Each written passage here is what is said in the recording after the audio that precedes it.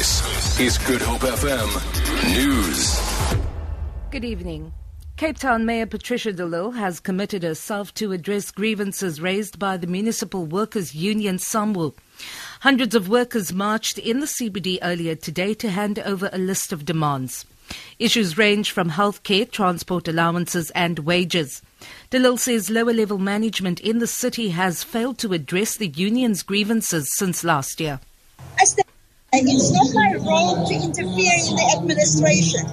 And in good faith, I left it to the administration to resolve. But unfortunately, the buck stops with me at the end of the day. So I had to intervene today and find a solution and find a middle way. And that's what we now need to change the recognition agreement as to how are we going to communicate and engage with each other. Close to 4,000 immigrants from African states volunteered to be deported following a recent wave of xenophobic unrest in the country. Home Affairs Minister Malusi Gigaba says government expects many to return.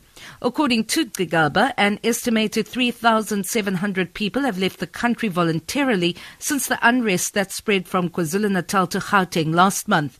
Home Affairs officials say the majority of foreign nationals who left the country voluntarily in response to the xenophobic violence were from Malawi, Somalia and Zimbabwe and were illegal immigrants. Namibia's Electricity Control Board has approved NamPower's tariff increase of 9.5% for the year 2015-2016.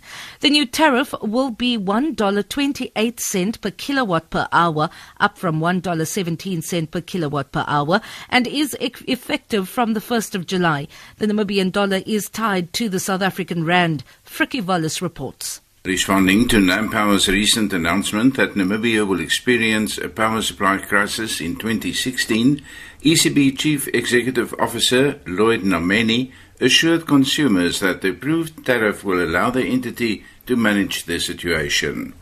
She is optimistic that Namibia will experience no load shedding. Frikkie Wallis, Namibia.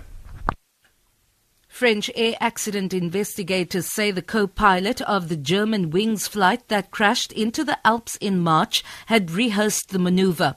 The investigators' preliminary report shows that on 5 occasions, Andreas Lubitz set the altitude dial on the plane's autopilot to just 30 meters. Hugh Schofield reports. Andreas Lubitz was left alone in the cockpit for a few minutes on the outward journey from Düsseldorf to Barcelona.